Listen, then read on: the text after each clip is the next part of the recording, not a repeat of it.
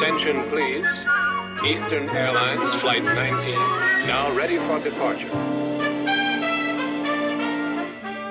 Welcome aboard the Walt Disney World Express monorail. Now, ladies and gentlemen, we're entering the vacation kingdom of the world.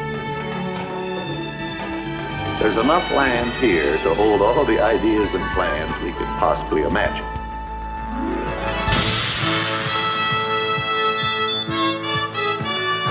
We call it Epcot. Will be our experimental prototype city of tomorrow. Welcome to another episode of the Retro Disney World Podcast, taking you back to the vacation kingdom of the world, the way it was, and the way it is in your memories. Welcome back, everybody. This is JT from Retro WDW. Here we are with episode 75.5. We're going to call this one a chat with Ray. Sitting in with me today is Ray DeForest.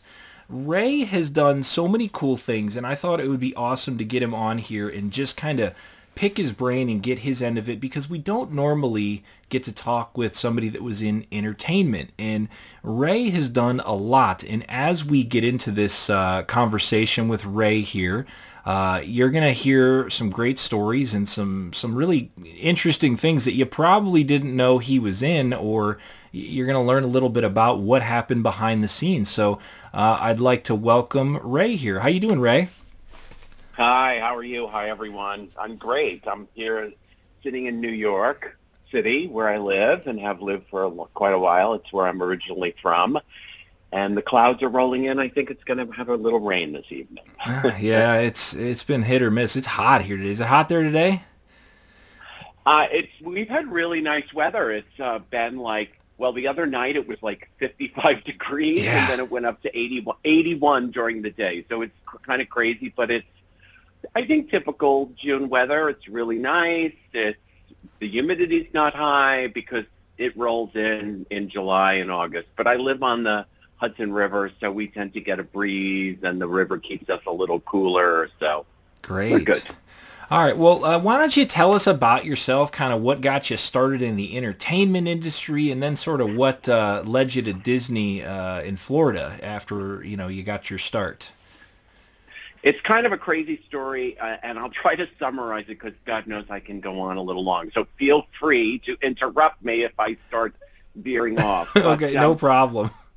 I did little to none theater at all until I got to college. I mean, I was one of the three kings in kindergarten, and as in We Three Kings, to see the baby Jesus. And then in my senior year of high school, my friends were in a musical, and they needed a tall guy to play a butler, and they begged me to do it, so I did it. But I was a swimmer, a sports guy, and theater was never on my calendar or even a thought. And then I went to college as a swimmer, and they were doing at University of Maryland. I was a freshman. It was my spring of my freshman year. By the way, I was never a good student. I hated it. I always wanted to draw or garden or cook. And I went to the University of Maryland, and I majored in ornamental horticulture. I'm not even sure what that means at this point. I don't think I knew back then either. So you haven't used it yet? Well, I have some beautiful house plants. There you go. And I had a gardening show on HGTV at one time. So it's all proved to been worthwhile for me in my career. But they needed a body in Jesus Christ Superstar, and they saw me and said, we're doing Jesus Christ Superstar. It's a modern thing, and we need a guy in pink hot pants and a bare chest and with a great body. You want to do it? So I went, and I was like, sure. I was like this in-shape swimmer who had been swimming since he was 5 years old. I went to the audition. They said, well, you have to sing. I said, I don't sing.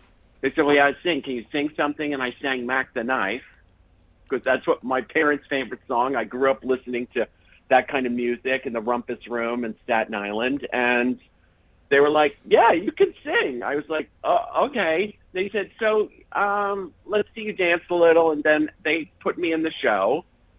And the musical director came to me and said, we need you to sing a line. And I was like, again, I am not a singer. So he took me in a room and he gave me the one line, "It's strange, for I am sure I saw you with him. You were right by his side, and yet you denied." And he's like, "You know, you could sing. If you wanted to be a singer, you could sing." And I said, "Well, I never really thought about it." He goes, "Look, after we get through the show, if you want to sing, learn to sing, I'll work with you." I said, "Okay, whatever." I do this thing. They hand me a mic. I get to sing, and I instantly find my place in the world. I know that this is it. This is everything. As a young gay man, this was everything and every place I wanted to be. It was magical. That's awesome. And I went to him and I said, "I want to learn to sing." And he said, "Well, let's work on some stuff." And then I met this girl, Angela, who is still one of my best friends, who was a successful actress and now a successful acting teacher. She said, "Look, I do this summer stock up in the Catskills or the Poconos, and why don't you should apply for it." And I said, "Well, I don't sing. I don't have head." She goes, "Look, when you sing, you sound very much like this friend of mine who also goes up there. He does all the leads. You kind of sound like him." And I said, "We'll take your picture. We'll send his tape in with your name on it. You'll get hired. You'll be in the chorus. It'll be just like doing Jesus Christ Superstar. So it'll be great." I said, "Okay." We sent it in, and I got hired to do summer stock. Just like in the movies. We lived in a cabins out in the back. We did like 5 shows over the summer. We waited tables and then did shows and danced and sang. And it was the first day. We're all sitting there on the floor. Her friend, last minute, couldn't come. The guy who I sent the tape in, he couldn't come. Something happened with his family or something. And so they start announcing the cast, and they announced, "We're doing Candide." Well, Candide is like one of the hardest shows ever to sing. And in the lead of Maximilian, Ray DeForest. Wizard of Oz, Scarecrow, Ray DeForest. Company, one of the husbands, Ray DeForest. Chorus line, lead man, Ray DeForest. And I remember looking at Angela like, WTF? Like, what? And she just was, and meanwhile, she had the female leads and all this. She was like, "Just remain calm. We'll get you through this." Well, by the end of the summer, I was singing. I was choreographing part of the shows. The director put me under his wing. I learned to direct. It was learning under fire, which has been the story of my career. So, I mean, it was crazy. I went back to the University of Maryland, did shows, and then, again, I was still a horticulture major. Yeah. I was completely untrained. And it was my junior year. I was going into my junior year. It was the summer of my sophomore year. I was driving by. I lived in D.C. I decided to stay in D.C. I had no desire to go back to Staten Island, and where I grew up, in Staten Island, New York. It's one of the 5 boroughs of the city. And I stayed down there, and I got a job at a country club, waiting tables, having a great time with this good friend of mine, hanging out in D.C. We lived in D.C. A friend of mine, her parents were the ambassadors to a African country, and we got to stay in their townhouse on Embassy Row. Oh, that's cool. And it was like the craziest kind of thing. I was driving my mom's 1971 LTD with a vinyl top and hidden headlights, which I loved. Yeah, driving. that's classy. It was like driving a hearse. It was so big. Yeah. I could fit like 15 friends in there, and we could drive around to the clubs. I was driving by, and on the radio, suddenly there's an announcement. Walt Disney's in town, and they're auditioning. They're doing a big show at the Kennedy Center. If you ever wanted to work for Disney, you should audition, because nobody's there. They're auditioning at the Kennedy Center. Go to the 4th floor to the audition rooms. And I look up, and I am literally in front of the Kennedy Center. Meant to be. And I thought, well, I come from a working class family. We didn't really have the money to go to like a Disney World. We went to the Jersey Shore, and we lived this great life. But that was a big luxury we just couldn't really afford. So it was kind of a dream to go to Disney. So I pulled in. There was nobody there. And they said to me, again, totally untrained, can you sing? And I was like, well, I've done a couple of shows, but I don't have a song. I didn't know I needed to sing. They said, well, it is a musical. Okay. They said, just tell the piano player what you can sing. And I said to him, can you play Mac the Knife? He's like, you sure? He goes, it's kind of a big song for someone who doesn't know if they can sing. I go, don't worry, I got this. I was so full of myself. I'm 18 or 19 years old. And I sang Mac the Knife, and they hired me. I danced. I played. I was Goofy. I was Brer Bear. I was a chimney sweep. We sang. We danced in the Kennedy Center. This gigantic show with the Kids of the Kingdom, which they called the Mouseketeers when they would go out, kind of a thing. And Barnett Ritchie hired me for that. And Barnett Ritchie was just, I think, right pre-COVID, was made a Disney legend. She did that. She wrote so many shows for Disney, but she did that. What was it called? It's called Fantasmic. Mm-hmm. The water show at Disneyland with the big dragon and all that. Mickey is the sorcerer, apprentice and stuff. She wrote that. She was indoctrinated into the Disney legend. She's now a Disney legend. And she said to me, she started out as a Kid of the Kingdom, which was a summer job at Disneyland, and she ended up running entertainment for years and years. And she said to me at the end, she said, I think you've really got something going on, and I don't know how serious you are about your career. If it's just fun, it's all okay. But if you ever want to work for us, give me a call. I said, okay. Got back in my LTD, drove, went back to the University of Maryland. I did my semester in the fall. I did another show for University of Maryland at the Kennedy Center, and I thought, this is what I want to do. I'm going to call her. I called her. She said, listen, don't come to LA. It's too far. You need to train and you need to work hard, but I'll call Florida. I'll set you up. You want it? I said yes. Wow. I told my parents I was quitting school. They had a fit. They didn't get it. What are you doing? You're ruining your life. You'll never make a living. And I had $200 in a suitcase, left college my junior year, and moved to Florida. I knew some people down there that I met, the costume people who did the show at the Kennedy Center with me, offered me to sleep on their couch. I slept on their couch for 8 weeks. I got indoctrinated into the character department. Within 4 months, I had my own apartment. I was working as the lead Goofy. I was dancing in every parade. And then about 6 months in, I got a call from Forrest Bayreuth, who was another absolute legend at Walt Disney World. He was in charge of Kids of the Kingdom and all the convention shows and everything. And he called me and said, I got a call from Barnett Ritchie. Apparently you've got something. Come and audition for me. So I went in. And what do you think I sang? Mac the Knife. There it is, yep. Because that's the only kind of thing. I wasn't now trained. I didn't really have this repertoire. And he said, my God, you're such a great crooner, and I want you to understudy all the Kids of the Kingdom shows at the castle and start learning all the convention shows. And within 6-7 months, I was in every show on the property. I knew every show. And then the following June, I was made a full-time Kid of the Kingdom and Showtime singer. And I was made assistant to the choreographer for the Tencennial celebration, which was, was an amazing time. This is 1979 I started at Walt Disney World. Yeah. I had amazing managers, amazing people, and I helped choreograph small parts of the parade. We taught classes and choreography downtown Orlando because we hired 800 people for that parade. It was a huge time. And then we went right in. My group opened Epcot. So we went right in from Tencennial into opening Epcot. And I did everything you could possibly do. Those of us who worked, we consider it the golden years of Walt Disney Entertainment. It was before Eisner really came in. And they really looked at us, especially Kids of the Kingdom, because we were like the replacement Mouseketeers. We wore the Mickey Mouse sweatshirts, and we were all in 19 or 20 or 21 years old.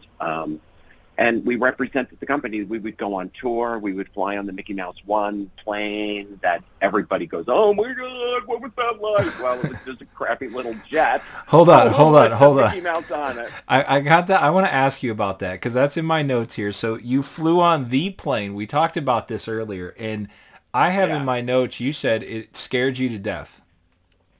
It scared me to death. It was small. I didn't, I was used to being on these like big jets, and this was a tiny little plane, and we would go around, and I'd be like, are you kidding me?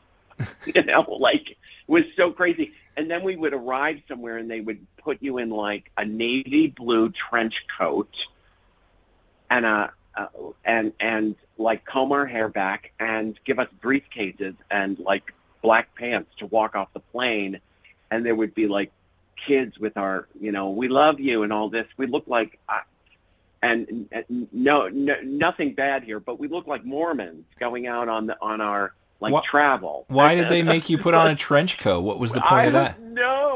I have no idea. They just wanted us to look like I have no idea. It was so bizarre. And then so bizarre. You landed it on Disney property too, didn't you? With that? Yeah. We landed back then. You have to remember this was pre-Epcot. Yeah. And this was before Hollywood Studios. So, and this is when Lake Buena Vista was that small little village with brown buildings. You have to remember Disney's original plan when he did Florida was that every road would have a curve. There were no straight lines because he thought that when you look down the road, if it just goes straight ahead and it just never ends, it's just a horrible feeling driving like that. So instead, he wanted everything to curve. So all the original roads, all the original plans, everything curved. So when you were driving through property, through all that lush swampland, basically, it was beautiful. It was beautiful. You were always looking ahead at trees and rivers and waterways and stuff like that.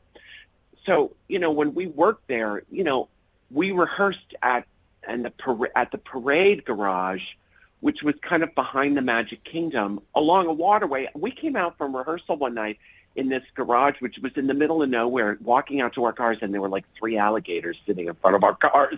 And we all ran back inside like, oh! And they were like, just run in a circle if they come after you. They can't run in circles. We were like, what? Run in a circle? Sure. Like, what are you, nuts? Sure. Okay. Now, we slept in that building, rehearsing for Epcot and rehearsing for parades many a time. But it was a very different time. Again, it was the kind of golden age. There were a lot of rules, probably safety rules that should have been followed. Maybe they weren't. Like when I had to play Frankenstein in the big Halloween show in the village, and they put me up on a 30-foot lift in a windy night with nothing to hold on to, no seat belt, no nothing, just standing up there shaking, thinking I'm going to fall to my death at Lake Buena Vista. Yeah, now they're all belted into the floats and everything. Got handles and we didn't have any of that on parade floats. We would get up on stuff and sing and dance. There was nothing to hold. There were no belts. There were nothing. Nothing could hold you back anyways, Ray, right? That's the No, that's kind of true. But it was, it was a great time for us because we were heralded as a representation of the company. And the company treated us like we were very important. And it really changed when Eisner came in on the company, my last couple of years. He kind of felt that if it wasn't revenue for the company, then why were they doing it? So things like a show in front of the castle or, these other, like the Can show in the park, the Diamond Horseshoe Review. Yes. I mean, they just looked at that like, well, this is a waste of money. We're paying all these people to be entertainers, but what does it make us? Let's turn that into a restaurant. We should just have the characters in front of we don't need singers and dancers. That's just a waste of money. And they considered us, he really considered us BGM, they called it. Background music. So we were no different than the music you hear on Main Street, and it really changed. It changed how it felt to work there. And years after I left, It changed. I mean, there just isn't as much live entertainment as it used to be, and it used to be such a great opportunity. I mean, it really taught me the commercial side of being in this business. I mean, we were there, and they told, you're here because we make money. If we don't make money, we can't afford. Like, it was very commercial, and which taught me. And it also gave me, when I left in 1984, I was there 5 years. When I went for jobs, they said, well, where did you just work? And I said, I worked for Disney for 5 years. They would hire me without even seeing me. Yeah, it just has that panache to it that, just... Absolutely. And they knew if I worked there 5 years, they could count on me. Because as a performer on that level, you're hired because you're good, obviously, but you're also hired to do... We used to do 7 shows a day in front of that castle in the heat. I was just going to ask that. What was that like? So you said you were wearing a sweatshirt, and it didn't matter the day, right? And it was polyester. Oh. We were covered in polyester. So we would wear short sleeve, blue and white. Well, it first started out these polyester bell bottoms, very tight. I wish I had that body now. Polyester black pants with black dance shoes and a red, white, and black Mickey Mouse short sleeve, full polyester knitted top.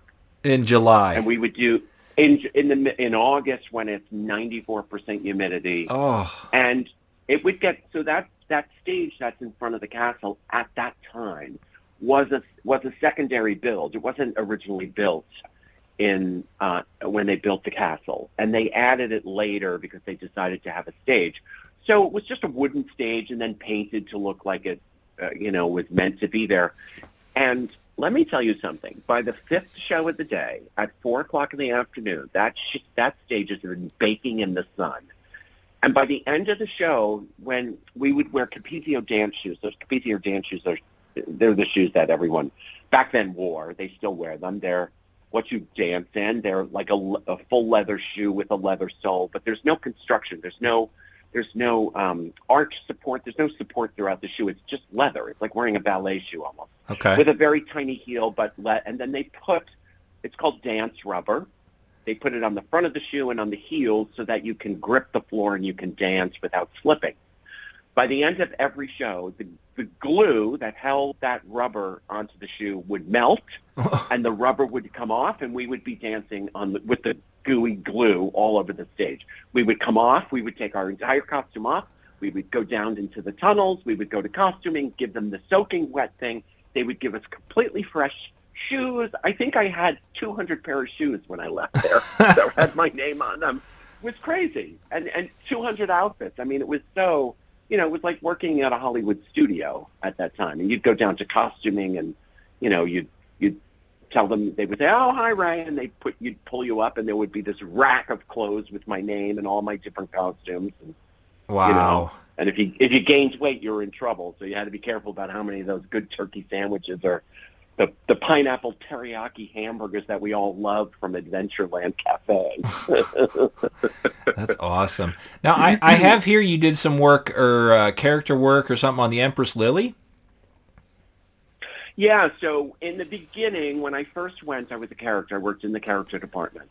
And I worked on and off of the character department for the whole time I was there because I loved that. And the Darlene Faber, who was a manager there, she was such a great supporter of me, knowing that I had ambition to go further. And she really supported it when some of the other people looked at me like, well, first of all, I was out and gay, which in 1979 was not something that was necessarily acceptable to a lot of people, sure. especially in the South with a lot of Baptists and deeply religious Christian people who did not accept that and called it a lifestyle. So, she was a big supporter of mine, which was really great. And when they put me as Goofy, one of the turns I would do, we would go to the Empress Lily and do the character breakfast. Yeah. You have to remember, we would go out in 1979. The company was not doing well. From what the rumor always was that the company was for sale, which I believe is the truth. I think it's part of the history now. There was nobody in the park. I mean, the the rumor was that they were courting American Express and or the Coca-Cola Company to buy the company. It wasn't doing well. The movies, you have to remember, in 1979, the magic was really gone. They put out the Black Cauldron and nothing of notable. Yeah, they had it was a very tough time for the animation department. So it was rough. So, these are the days where we just roamed the park as characters. They'd say, okay, Goofy, you're going to just do Fantasyland today. So just, go out, roam around, and we'll check on you. And you would go out and do it 20 minutes, then go back in 20 minutes. And sometimes you wouldn't even see anybody. And in the mornings, if you did the morning shift, we would go. They would say, okay, it's time to go out. And we would go. And at the top of Main Street, they would have like a red velvet rope across the top. And they would let everybody in the park up to the top of Main Street, where the hot dog is on one side, and I forget what was across the street from the hot dog place. And people would be waiting, and then we would come in and line up single file in front of that red rope, waving at everybody, and then they would shout at us, go! And we were all instructed to walk, not even run, just to go to different lands. So Goofy would go up through the castle and Mickey and Minnie and Donald would go to Fantasyland, and the Brer Bear and those guys would go over into Adventureland and Liberty Square. Other ones would go over to Tomorrowland, and then they would drop the rope and people would follow us. Meanwhile, there was hardly anybody on that other side of that rope. I mean, there was just nobody in the park. In 1980, when we did shows in front of the castle, sometimes we'd have 10 people watching. Oh my gosh. It was a totally different time. Now, luckily, a year or so later, once we did Tencennial, everything changed. I remember that we did the first New Year's Eve show, and they closed the park at like 10 a.m. I mean, it totally changed. The economy changed, obviously, and the company really came back. So, but part of our shift, which we would be rotated in, was to go over to the Empress Lily over in Lake Buena Vista, which was, I loved it. It was really an early shift. I think we had to be at work at like 7 a.m. and get those costumes, and we would hop in a van at the back of the tunnel. The tunnel system is underneath, the whole the Utilidors down there. Right, and so the entrance to the tunnel is right behind the castle. So you would go to the tunnel, and they'd pick you up in a van, and we would drive over to the Empress Lily, and we would put our costumes on, and they used to have a character meet and greet breakfast. Mm-hmm. And I loved the Empress Lily. We were just down there, and every time I look at what they did to that beautiful Empress Lily, I just cry a little. I hate to be nostalgic like that, but that's one thing they changed that I think they missed the mark. It was such a beautiful, and it was named after Disney's wife, I believe. Yes. Lily, right? Mm-hmm. Correct. Yeah. So, and it was such a beautiful. It really looked like a riverboat, Well, and yeah, it was such a great place. Lots of clubs and little bars and different restaurants in there and things, just different options. Yeah. It was a neat thing to have is something. And beautiful at night. Yeah. When that was that tiny little village with the brown buildings that, again, Disney wanted everything to blend in. You could barely know that village was there when you drove up. Sure. And we would do character breakfasts. I think it was from like 8 to 10 or something, and it was great because you would walk around and, especially Goofy, you'd knock your head on the bric-a-brac ceilings and stuff because it was such a hard costume to get around. But it usually was like Mickey, Goofy, and Donald, or Mickey, Minnie, or Minnie, Goofy, and Donald. Mickey and Minnie didn't do it a lot together because I think they always felt like one mouse was enough, and then they would and then they would give like the other VIP characters. Like a Donald, or sometimes Chip and Dale would go with Minnie. Chip and Dale was one of the most popular character costumes back then. I mean, Chip and Dale would go on set, and people would go crazy, almost more than Mickey. They loved Chip and Dale, and I loved Chip and Dale. I mean, I was noted as the crier. I would cry during parades. If I was with Mickey, I would always start crying. I just thought it was so beautiful and so magical. It was something I dreamed of my whole life, and I used to watch Mickey, and I it was just it was magical. It was so amazing to see him, and I still get chills when I see him. Yeah. Although it does freak me out when they talk or blink their eyes. Yeah, that's a little hate different. That they do now. that. It just freaks me out a little bit. But I mean, they're cartoons. They don't need to blink their eyes. They don't need to blink, do they? No, I don't know. I don't think so. Yeah. But that's I don't either. so. What was next? Now we have two big ones to talk about here: the Epcot opening day and Hoop-Dee-Doo. What did you do let's go in order here. So which was the next thing you had to do? So it was 10th Centennial. Then 10th Centennial happened, and we rolled right into opening Epcot, which was huge. Now, Epcot was being built. I remember we did an Epcot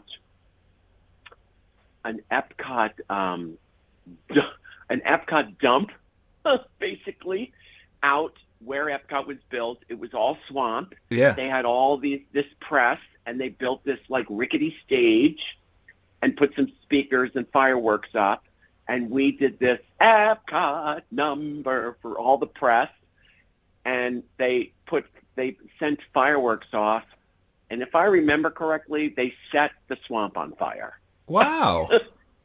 Because I think that's when that happened. Because it was the swamp, and it's a bog, and bogs burn, and then they burn very deep in that bog. It's like a smoldering thing.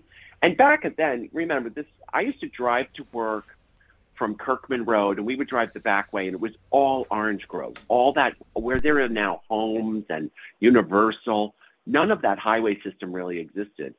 I-4 was 2 lanes each way, and we would drive to work through the orange groves, which, by the way, I'm just going to do a really quick story. In the character department in 1979, because it was all orange groves still, there was a huge orange industry still in Orlando, Central Florida. Yeah.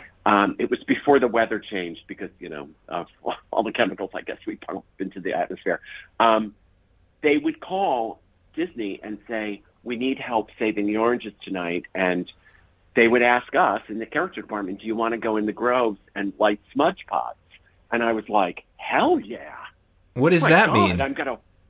So what they would do when the frost was coming, now when that happens, they spray the orange groves with water so that the water freezes. And when water freezes over the oranges and the trees and the leaves, the temperature never goes below 32 degrees because frozen water stays at 32 degrees. Okay. So if it can go to 10 degrees, but if there's water frozen on it, the plant stays at 32 degrees and there's less damage. But back in 1979, they didn't know that, I guess, and they would put smudge pots. There were smudge pots all through the groves full of, like, coal, and you would light them, go around lighting them, and they would burn in the groves in these big pots and keep the groves warmer. But they would also pump thick black smoke into the air. We didn't have masks, and I remember doing it and going back to Disney property at like 5 in the morning, completely black, covered in smog, smoke, and ash, and it was fantastic. I thought it was the best thing I had ever done in my life. It was fantastic. I think I smelled like smoke for months. I don't know. Well, Disney did have a tie-in with like the orange industry and all that down there, and like they had the different stands in the parks and that. So maybe that's the hook with that. And they had a big, and they were surrounded. Disney really supported the local farmers and stuff, and they had a big contract with, I guess, the Orange Bird was that Sunkist? Come to the Florida Sunshine Tree. It was the Florida Orange Growers. Yeah, the society. And we used to sing. I don't know how many times we sang that song. Come to the Florida Sunshine Tree. So many times because it used to play over near the Tiki Room. Did you ever see the Orange Bird out and about? We didn't have the Orange Bird back then. Okay. We didn't have that. Costume came later. But the Orange Bird had he's one of my favorite characters, by the way. I love the Orange Bird. But then there was the whole mess up with Anita Bryant, and when that whole thing happened, the Orange Bird kind of went away, then came back. Now I think he's back full force. But They had that frozen orange juice mixed with soft serve vanilla. Oh, makes my mouth water just talking about it. Right. It used to be quite a nice treat between the 5th and 6th show on a 95-degree day. We would sneak over and get our 20% discount and get a nice thing.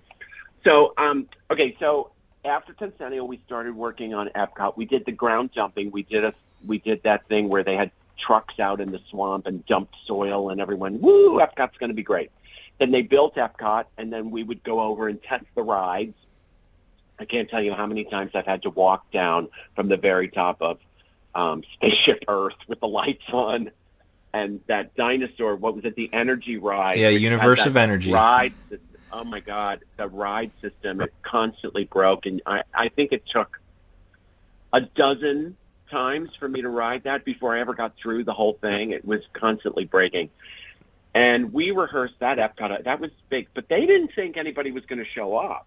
They thought, we're going to have this small crowd, with the press. We're going to do a TV special with CBS, I think it was on. And, Mr. Walker, I think he was head of the company at the time. And I think he spoke at the Epcot opening. Was that? Pretty sure, yeah. Yep. Yeah. He was very nice. He used to come to and talk to us all the time. He was a great, great leader and a great man for Disney. We slept that night we didn't go home for like 3 nights. We slept in the parade garage on cots.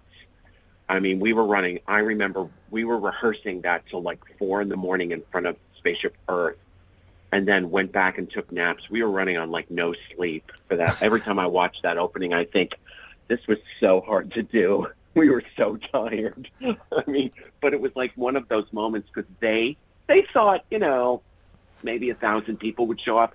Well, I think they had something like 10,000. It was like crazy how many people they had show up that day. Now, why'd you have so many rehearsals? Like, what was the reason for doing it? Like, just because it was so elaborate, or was it because it was a big deal? Like, what was your reason? Oh, yeah. I mean, it was both. I mean, they brought in a Pam Killinger was brought in as a choreographer. We worked with her for, I want to say, 2 months. She was very into, at the time, it was this kind of organic. If you watch that opening, I'm sure people think, what are they doing? I mean, what is that? It's 1981. Yes. And it's our idea of what space, wearing the, okay, I got to tell you, we're wearing white and silver jumpsuits that we were basically sewn into.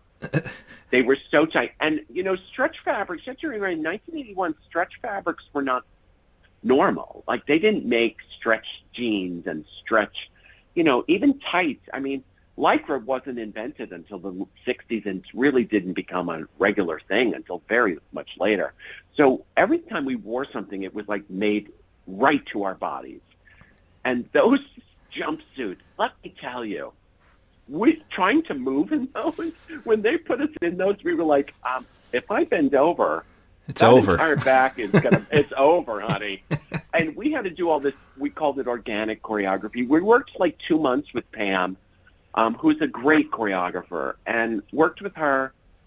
And she let us work together. If you watch that tape, I'm in the center stage. There's 4 of us, and then there's 4 to the right, 4 to the left.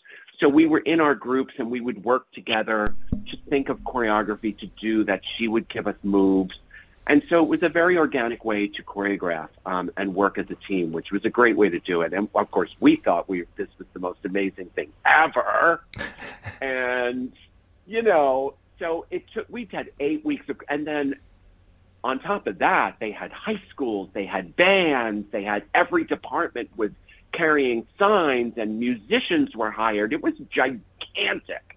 It was huge. And nothing in the park was ready. I mean, those ride systems were not ready. The food was not ready. The paint was wet. I mean, it was kind of like what happened at Disneyland, right? When it opened, the famous story of people sitting on benches and sinking into the wet asphalt that was so hot and had not cured yet. And they said that the benches that people would sit on at Disneyland would sink into the asphalt. It wasn't dry. It was kind of like that. But again, they never thought that many people would show up. And it was. We were blown away. I remember being backstage. I think on my pictures on Facebook, I posted that picture of me standing under Spaceship Earth, giving like full-on face, like in my white outfit. And we were just so tired. And then, you're getting your energy up, you're jumping up and down, and you're all together as a group. And we walked out and it was like, oh my God, where did all these people come from? They told us no one was going to hardly be here except press. I mean, the parking lot was like full at like 7 a.m. or something. They had no idea. Needless to say, they had not enough food. The ride systems were breaking, but people didn't care. We did that opening, and it was one of the most amazing days. And then, I think I have my history right.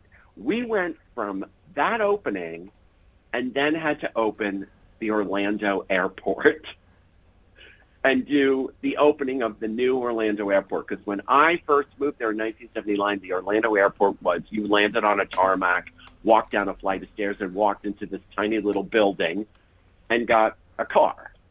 And that was it. And then they built the new Orlando airport, and we did the opening. So we were exhausted and then had to go do another big thing. So while we were rehearsing Epcot, we were also rehearsing the Orlando airport. I believe that's the right history. That's awesome. And it was crazy. It was crazy. But it was it was an amazing time for us, and being young, and, we learned so much, and it was exciting. And, you're young. You did everything. And again, Cart Walker was in charge, and he was so great. And, I mean, he just, it was a very different company. It was a very different company. And then it was after that,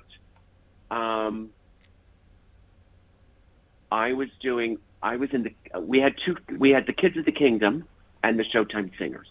We were the same groups with two different names, and we were either in front of the castle doing the Disney medley or Lady America, which was the Salute to America, or the group would be over in Tomorrowland doing Disney World is Your World, which was the show created by Barnett Ritchie for the Disneyland anniversary, and then brought over to Walt Disney World, and they wrote the Tencennial song. Walt Disney World, Tencennial. And remember that so one. we would switch. Yeah. And I loved that song, and that show was amazing. And so we would switch. The groups would go back and forth. So there was always a show in front of the castle and always one in Tomorrowland. And they wrote a new New Year's Eve show. And I was out in front of the castle doing our shows, and unbeknownst to me, they wrote this New Year's Eve show called Cinderella's Sparkling New Year, I think it was called.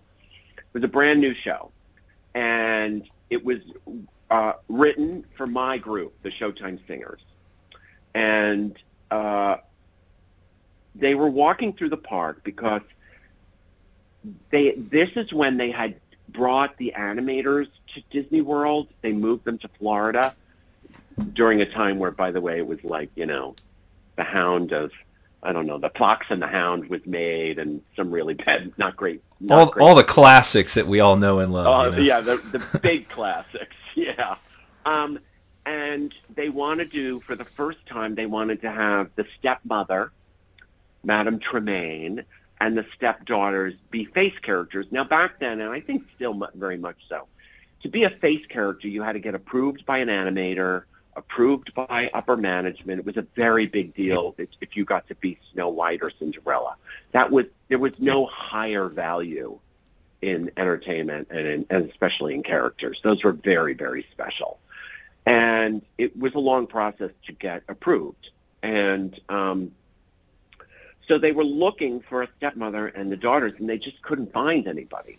And then we stepped off the stage, and the stage manager said, "Ray, they need to see you up in the office."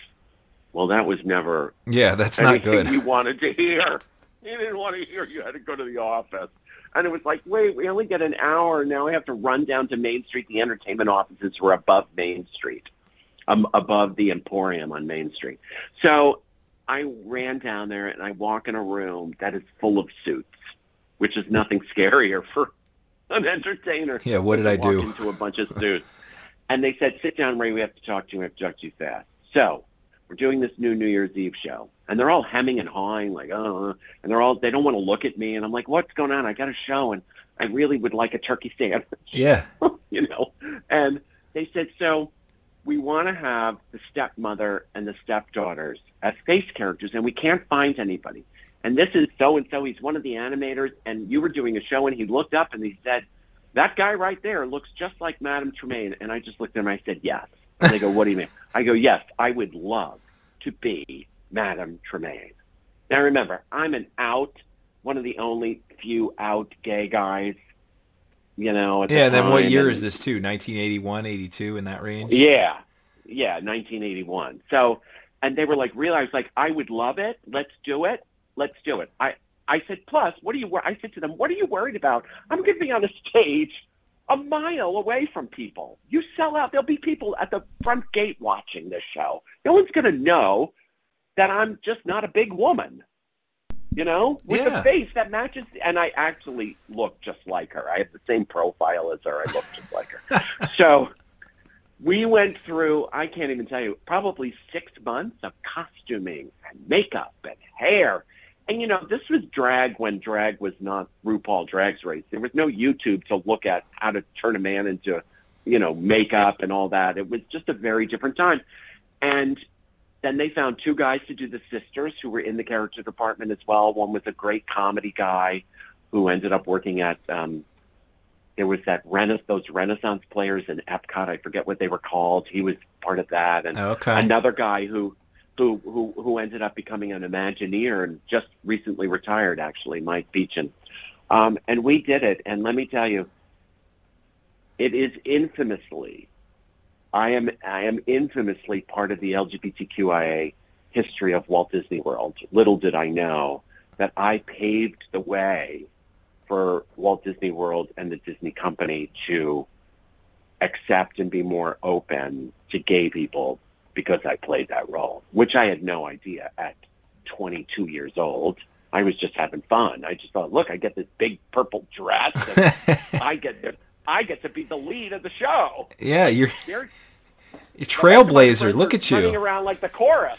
Yeah, I get to have this great role. But many years later, I've had people say to me, "You really changed the world for us as gay people with this company." And I mean, that's a great legacy, right? It's a Yeah, good that's legacy to have. awesome. So I can't. it That's a was great really story. cool. And it was that same week that we were fired. You did such a good They job. came to us between Christmas and New Year's. They came to us and said, "Well, after January 1st, you guys, there's no more jobs. We're not going to have 2 groups. They've cut the budget." Meanwhile, the park was packed every day. This was, the economy was back. This is when things started changing. They said, we shouldn't have 2 groups, and we're getting rid of you. And they made us audition. It was probably one of the worst moments of my life as learning this business, to watch us pitted against our friends, fighting and battling each other throughout 4 or 5 hour audition process Ugh. for all these suits who cared nothing about us and didn't treat us like human beings, quite honestly. Jeez. And people crying and didn't honor a contract. We were contracted through, they didn't honor them. They were like, "Oh, sorry, we don't need you anymore." I was luckily given a job at the Hoop-de-Doo Review. So how did that happen then? Did you audition, or did you know somebody? So we auditioned. They sent us. We all went into this room. It was like 4 to 5 hours, making us sing and then sing again and dance and do jazz and do tap and ballet. It was horrible, and treating us as if we were people they didn't know when most of us had worked for them for years. And a new woman had taken over Hoop-Dee-Doo Review, and she was part of that long table of suits watching us, and she came to me and said, "You think you could be a cowboy?" And I said, "Sure, I can be a cowboy." "Okay, then I'm going to hire you. You're going to go in and become Johnny. You're going to be the 3-day Johnny at the Hoop-Dee-Doo Review." So the Hoop-Dee-Doo Review at the time was set up that there was a 4-day Johnny and a 3-day Johnny. So you had a 4-day cast and a 3-day cast because it ran 7 nights a week, 2 shows a night. So, the 4-day cast would do 8 shows and the 3-day cast would do 6 shows. So it was really like a full week's work in 3 days or 4 days, depending on what you did. And I became the 3-day Johnny, and I worked with amazing people there, and I learned the show in less than a week, I think, maybe a week, by a girl who ran that show, was in that show forever, Pammy O'Bannon, who is just a wonderful, amazing human being, had worked at the Diamond Horseshoe Review and did everything like all of us did on property. For years and years, she ran that show. And Barbara Epstein was the woman who took it over, who was, I would say, challenging for many of us. But she gave me a job, so I was nice and smiled. Yeah. And the other Johnny at the time was a guy named Dennis Atkinson, who was a beautiful human being who was actually murdered a couple of years later, unfortunately. But he was in the Mame movie. He's standing right next to Lucille Ball in the Mame movie, and did many MGM musicals, and was a mentor of mine, and was such a great, beautiful person who, when things changed, when I was at the Hoop-Dee-Doo, things really had started changing for entertainment. The managers had changed, and the people who came in, I would say, to put it nicely, weren't nice. I have to be honest. They just weren't nice. It was tough. These were tough managers, tough entertainment people who would never get away with that behavior today. I have to say that. I mean, Gotcha. That might ruffle some feathers, but it was truthful. It was hard, and it was like a family. And when you work there the amount of years that many of us did, it was so disrespectful how they ended that employment. And look, it was a lesson learned, right? In the entertainment business, there's nothing guaranteed. You have a contract. When it's over, it's over. So we were never really fired, but we were just not renewed. And I gotcha. Dennis was not renewed. They didn't feel Dennis was part of the new look, the new type of what they wanted. But Dennis was a great guy, and he really taught me. And when Dennis left, I took over the 4-day cast slot. You sent me a bunch of pictures. These are like promo shots and different things. How did you get into that? Was that just by chance? All the Hoop-Dee-Doo promos? That was just by chance. Again, those promo pictures that I think I'm wearing a purple outfit with a pink tie. Those were, Barbara Epstein had come in, and though they had changed the costuming, she changed the look, she changed a lot of the feel of that show, feeling that I think they felt at the time it needed to be updated, which of course when you have people that have been doing the show for years, they don't like updates. It's a difficult transition. It was a bit difficult, I think. But I learned basically the new show. I did the old show, but then learned some of they added clogging for Johnny and changed some things. And I think because it was this big change and the costume colors were changed and updated, we had our pictures taken a lot, and I was on the bus up until, I think I'm still on a bus in some of the pictures. Postcards still exist. People still can buy postcards, I think, of that shot. Oh, yeah. Of our cast. So I think it was the new look, and that, I have to say, that cast, and that was an exciting cast. Those were some of the staples. Pammy, I think, is in that picture. She's my Claire. Those were such talented and wonderful people. There was a girl, Susan Layton, who was Dolly. She's still at Disney as an entertainment manager. And then in 1984, I was not renewed. And actually, my job was given to a guy, Billy Flanagan, who was a Showtime singer with me, who still is an entertainer working for Disney this day. Wow. He's in the, it's the fish show at Finding Nemo? the Finding Nemo show. That big puppet thing they do with the puppets. Yeah, at Animal Kingdom. All that. In Animal Kingdom. He's in that. But he has worked since that day.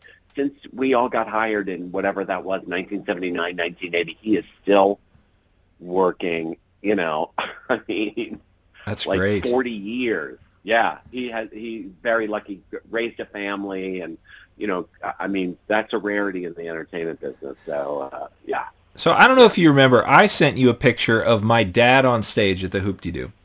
And it was like a Polaroid taken. My wife's been on. I feel like I'm the only person that hasn't been on stage at the Hoop-Dee-Doo. But my dad's picture, he's there dressed like he's got an Indian feather in, all that. And I asked you, I said, did you take the picture? Did you walk up and take a picture? Tell me the story of how these pictures were taken, because I think it's super clever how that worked. Yeah, so I believe that all of that has been cut out of the show. Yeah, that is not there anymore. And the clubs and the foam mallets or whatever you guys had. Yeah, I think they finally figured out that putting a guy in an Indian outfit is not overly respectful. I'm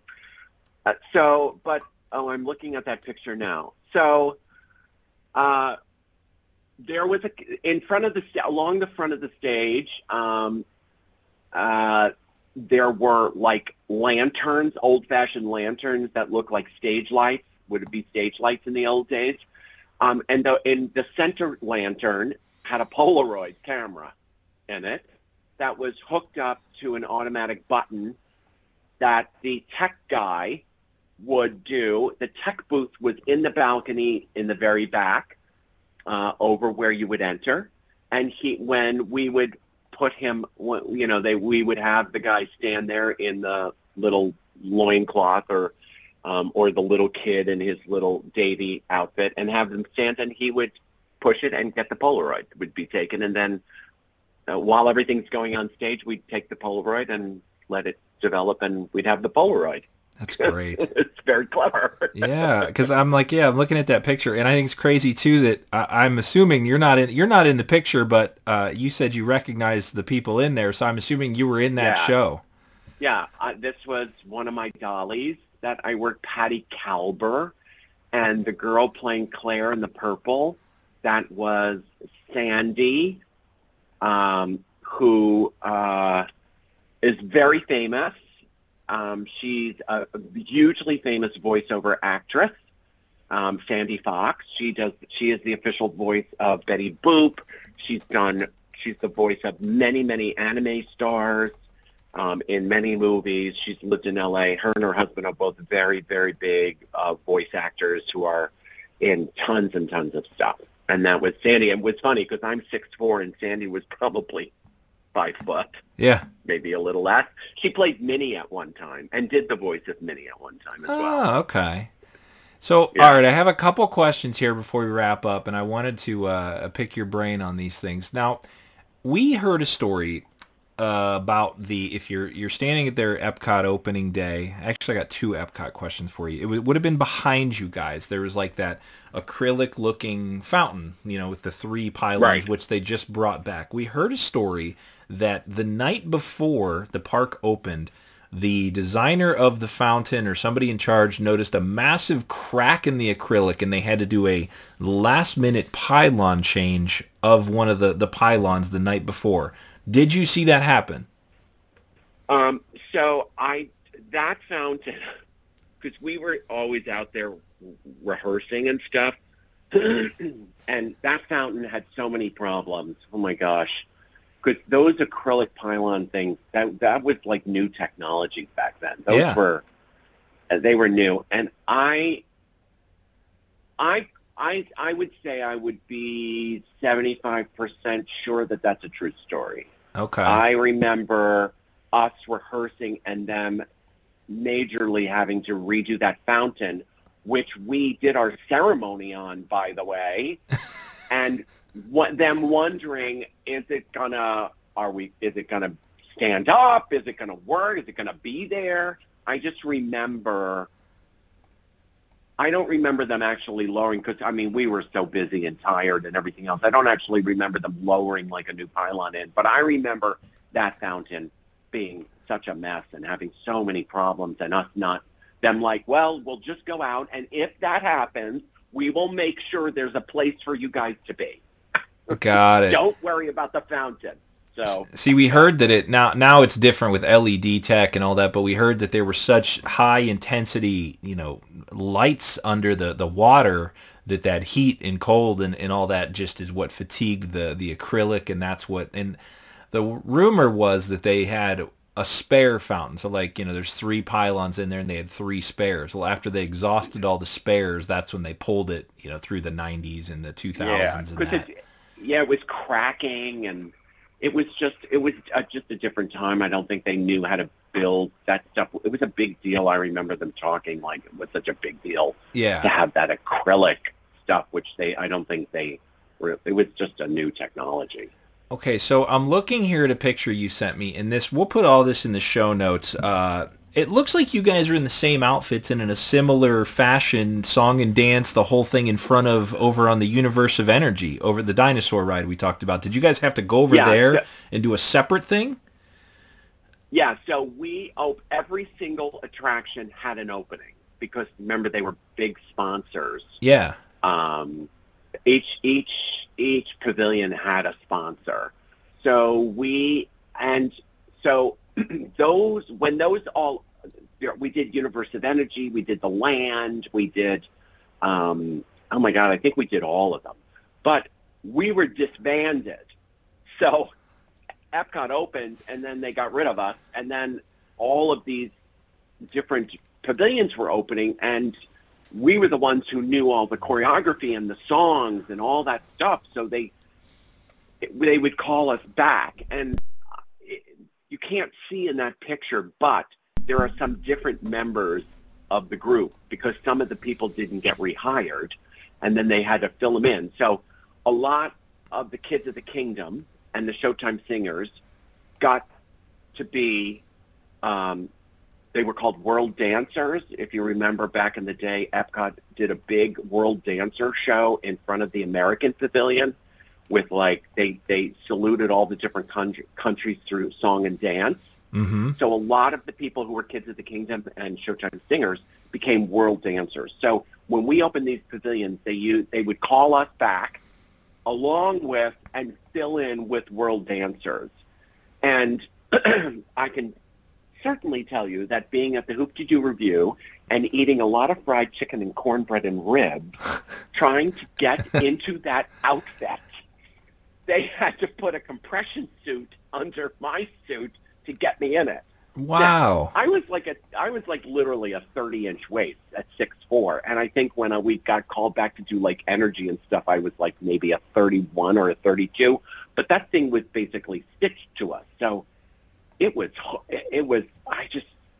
so hard to do, and all of us were like, oh my God, I can't get this outfit on. It was just different, and we were getting older. You get thicker. But yeah. We opened all those pavilions. And it was fun to go back and see everybody and, obviously miss some of the people that were not there any longer. But it was great. It was great fun. So we opened all those pavilions.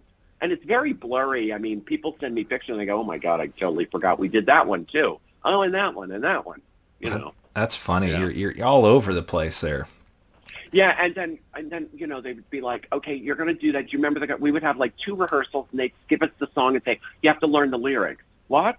The universe of energy, from the town to the sea to the... You'd be like, I don't know. What is this song? They all had a song, it seemed like this. Stuff. Yes. Yeah, the land, come to the land. Like, I don't know. It's so crazy. So crazy. When you go back, now this is what I always like, have you done like anything that's like, oh, that's still the same? Or have you been to Hoop-de-Doo since to actually as a guest? Yeah, so we went back a couple of years ago, COVID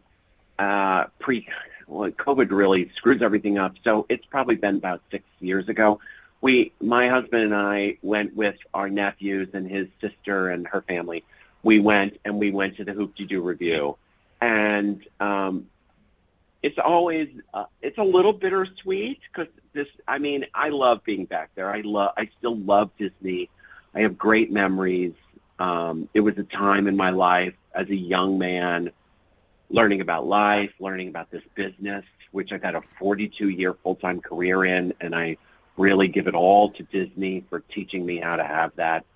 And we went back, and I didn't tell anybody we were going. We just went. Well, the waiters were, I would say, 30 to 40% of the waiters worked when I was there and recognized me.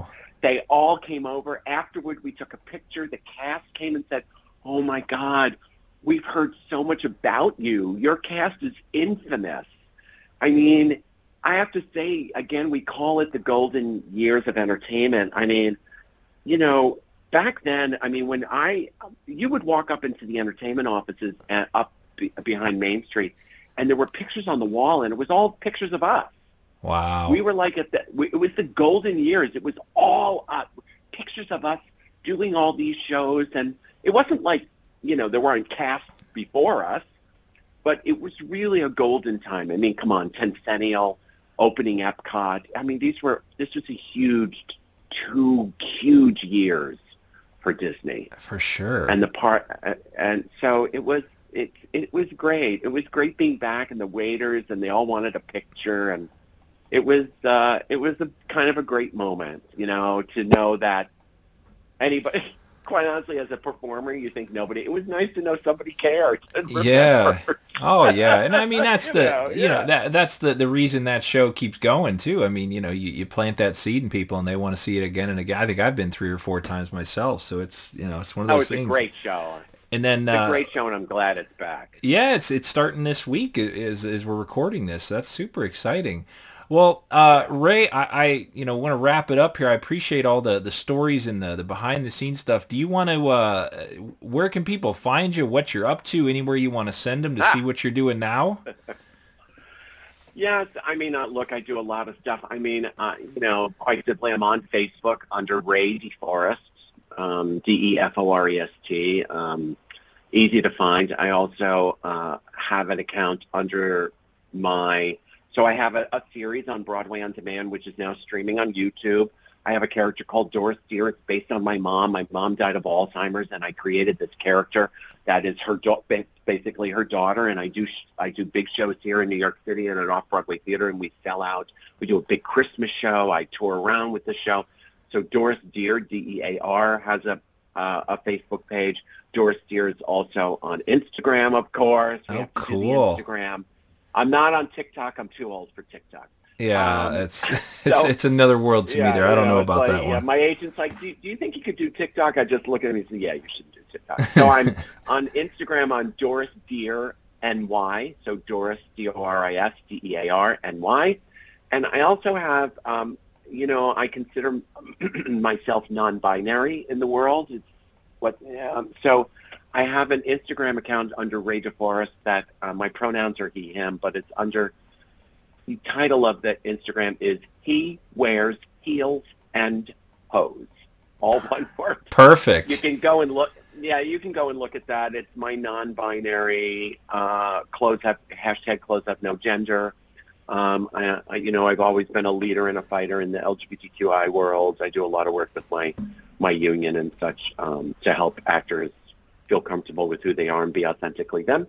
And I have a website, www.dorisdear.com, which is all my videos, links to my YouTube channel where you can see my series, 3 seasons. Every Friday we have a new episode come out. I interview Academy Award-winning actors, Broadway actors, famous jazz artists, singers. It's really fantastic. We've won several awards now, and it keeps on going. That's awesome. Well, thank you for sharing all that. We'll put links in the show notes because every show we've got a little bit of extra with it, and we'll put all the pictures you shared because those are gems in themselves. And but I appreciate your time, Ray. It was a lot of fun chatting with you, and I'm glad we finally got you on, and we can get this one on the site, as we say. So. I appreciate it. It's great talking. Thanks for keeping the history alive, as they say. Oh, yeah, definitely. Well, thank you, Ray. And that's going to end it for this episode. And as we say every episode, Brian, take us out. Follow the Lake Buena Vista Historical Society on Twitter and Instagram at LBV History and on the web at lbvhistory.org. For all things Retro Disney World, including exclusive merchandise, visit us on the web at retrowdw.com and on Twitter, Instagram, and Facebook at RetroWDW. And follow our hosts, Todd McCartney, on Twitter at WDWMS, Hal Bowers on Twitter and Instagram at GoAwayGreen, JT Cougar on Twitter at LS1JT and on YouTube at Rubber City Motoring and on the web at rubbercitymotoring.com. And you can find me on Twitter, Facebook, and Instagram at Brian P. Miles. Retro Disney World is the monthly podcast of the Lake Buena Vista Historical Society, a nonpartisan, nonprofit, tax-exempt 501c3 organization and is not affiliated in any way with the Walt Disney Corporation or any of its subsidiary or affiliated entities.